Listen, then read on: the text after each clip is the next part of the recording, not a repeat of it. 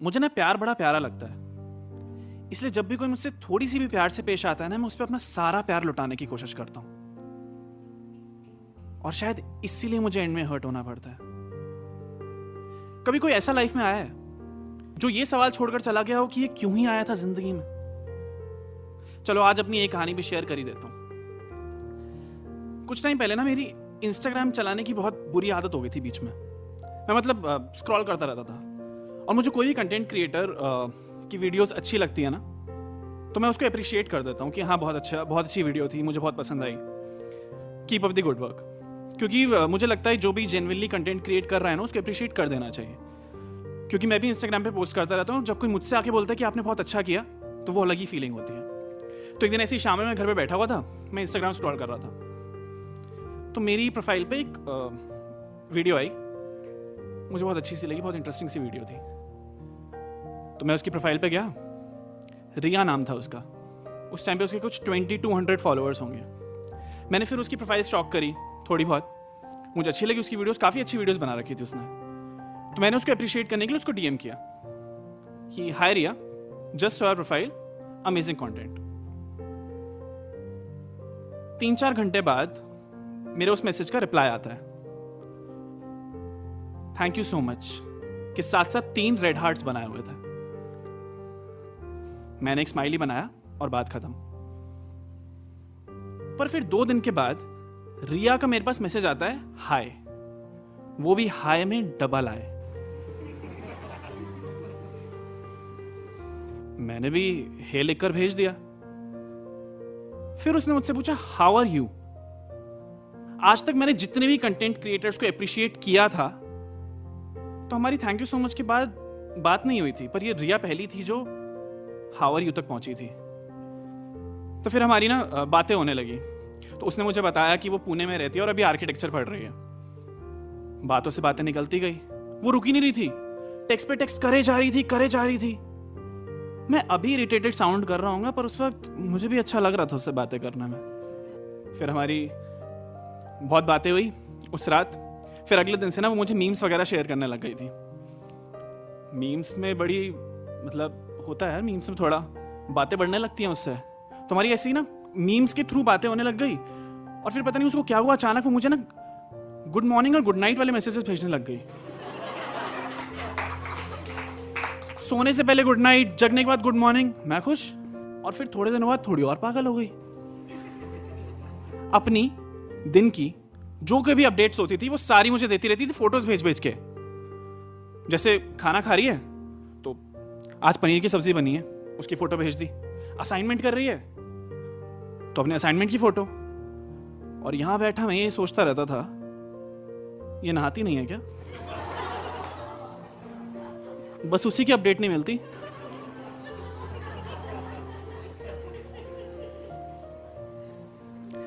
हम सच में रात भर बातें करते रहते थे। और तब मुझे समझ में आई बातों की ताकत। बातों में बहुत पावर होती है। मतलब बातों ही बातों में तुम्हें समझ नहीं आएगा कि तुम सामने वाले से कब अटैच हो चुके हो। और इस बात का मुझे एहसास हुआ जब मेरे एक मैसेज का 11 घंटे बाद रिप्लाई आया। मैं बेचैन सा होने लग गया था। मैं 11 घंटे में उससे 25 घंटे की बातें कर लेता था और आज तक कोई जवाब ही नहीं। पर फिर जब 11 घंटे के बाद उसका रिप्लाई आया तो उसने लिखा, सॉरी लेट रिप्लाई के लिए, वो मैं कहीं बिजी थी। अगर कोई लड़की तुम्हें लेट रिप्लाई के लिए सॉरी बोल रही है ना, तो उसे एंजल घोषित कर दो। मेरा दिल ले गई वो उसी टाइम। फिर हमारी टेक्स्ट से बातें कॉल पे हुई, कॉल से वीडियो कॉल हुआ। अच्छी थी वो, प्यारी थी। मुझे हमेशा पुणे आने के लिए कहती रहती थी और मैं उसे दिल्ली बुलाता रहता था। पर ना वो कभी दिल्ली आई ना मैं कभी पुणे गया। हम बस फोन की स्क्रीन के थ्रू मिल रहे थे। बस बिना मिले भी कोई इंसान इतना अच्छा लग सकता है, बिना मिले भी किसी की आदत लग सकती है। ये बस मैंने तब सुना था, अब महसूस भी करने लगा था मैं। बड़ी प्यारी फीलिंग थी वो। रिया और मेरी बातें चली, लाइफ अच्छी चल रही थी, बढ़िया लग रहा था सब कुछ। 6 महीने तक रिया और मेरी लगातार बातें चली। फिर एक दिन मेरे गुड मॉर्निंग का रिप्लाई नहीं किया उसने। मैंने सोचा बिजी होगी, ठीक है। अगले दिन फिर मैंने मैसेज किया, फिर कोई रिप्लाई नहीं। मतलब सीन भी नहीं कर रही थी और ना ही स्टोरीज और स्टेटसेस डाल रही थी। मेरे दिमाग में सबसे पहला ख्याल आया, मर तो नहीं गई।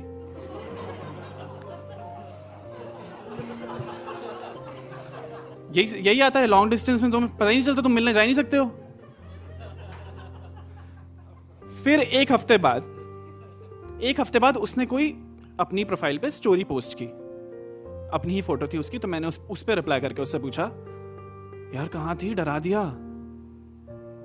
रिप्लाई तो छोड़ो, सीन भी नहीं आ रहा था। मैं सोच में पड़ गया, ये क्या हुआ। अभी इतनी बातें चल रही थी हमारी और रिप्लाई, मतलब सीन भी नहीं हो रहा है। तो फिर ना मैंने अपनी पूरी चैट स्क्रॉल करी ऊपर तक कि मैंने कुछ गलत बोल दिया होगा, शायद कुछ गलत कह दिया होगा, पर मुझे कुछ ऐसा दिखा ही नहीं। मैं उसको मैसेज कर रहा हूं, कॉल्स कर रहा हूं, पर कोई जवाब भी नहीं आ रहा। मैं सोच में पड़ गया, मतलब ऐसे कौन बात बंद करता है यार बिना किसी रीजन के। ऐसा आपके साथ कभी हुआ है कि बिना किसी रीजन के किसी ने बात ही बंद कर दी हो? एक हाथ दिखा मुझे, अब दिख रहे हैं सारे हाथ। बिना किसी रीजन के बात बंद। और मैं यही सोच रहा हूं, और यही सोचते सोचते 2 महीने निकल गए और मेरे मन में बस एक ही सवाल था, मैंने किया क्या? कभी किसी ने घोस्ट किया है इतना बुरा कि लाइफ में कोई आता है, अपना बनाता है और बिना बाय बोले ही चला भी जाता है? मेरे मन में बहुत सारे सवाल उमड़ रहे थे। मतलब होता नहीं, इतना सारा दर्द भर गया था कि मुझे कुछ मिल नहीं रहा था कि इसका करूं क्या, मैं किससे पूछूं, किससे जाके पूछूं। तो मैंने क्या किया, उस सिचुएशन पे ना, मैं गाने भी लिखता हूं, तो उस सिचुएशन पे ना मैंने एक गाना लिखा था। अगर आप लोग बोलोगे तो थोड़ा सा सुना दूंगा।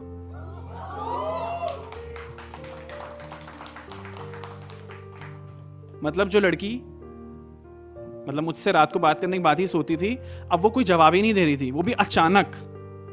तो उसमें मैंने गाना लिखा, कितनी बातें होती थी वो थक कर मुझ पे सोती थी, कितनी बातें होती थी वो थक कर मुझ पे सोती थी, क्या गिला हुआ तुम्हें, क्यों जाना पड़ा बिन कहे, मैं ढूंढ रहा मेरी गलती क्या, इतना तो बता देना था मुझे।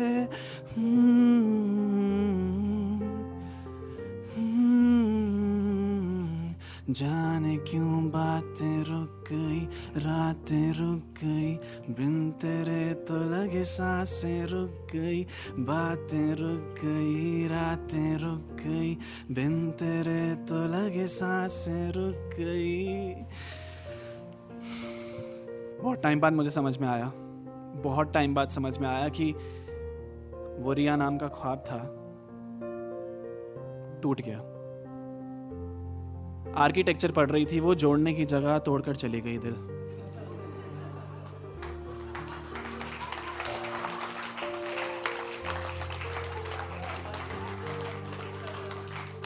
फिर थोड़े टाइम बाद ना मैं भूल गया उसको। होता है तो मूव ऑन कर जाते हो, मैं भूल गया उसको। पर फिर अभी कुछ दिन ही पहले ना उसका मैसेज आया मेरे पास, हाय, वो भी हाय में डबल आए। पर इस बार मैंने हे लिखकर नहीं भेजा।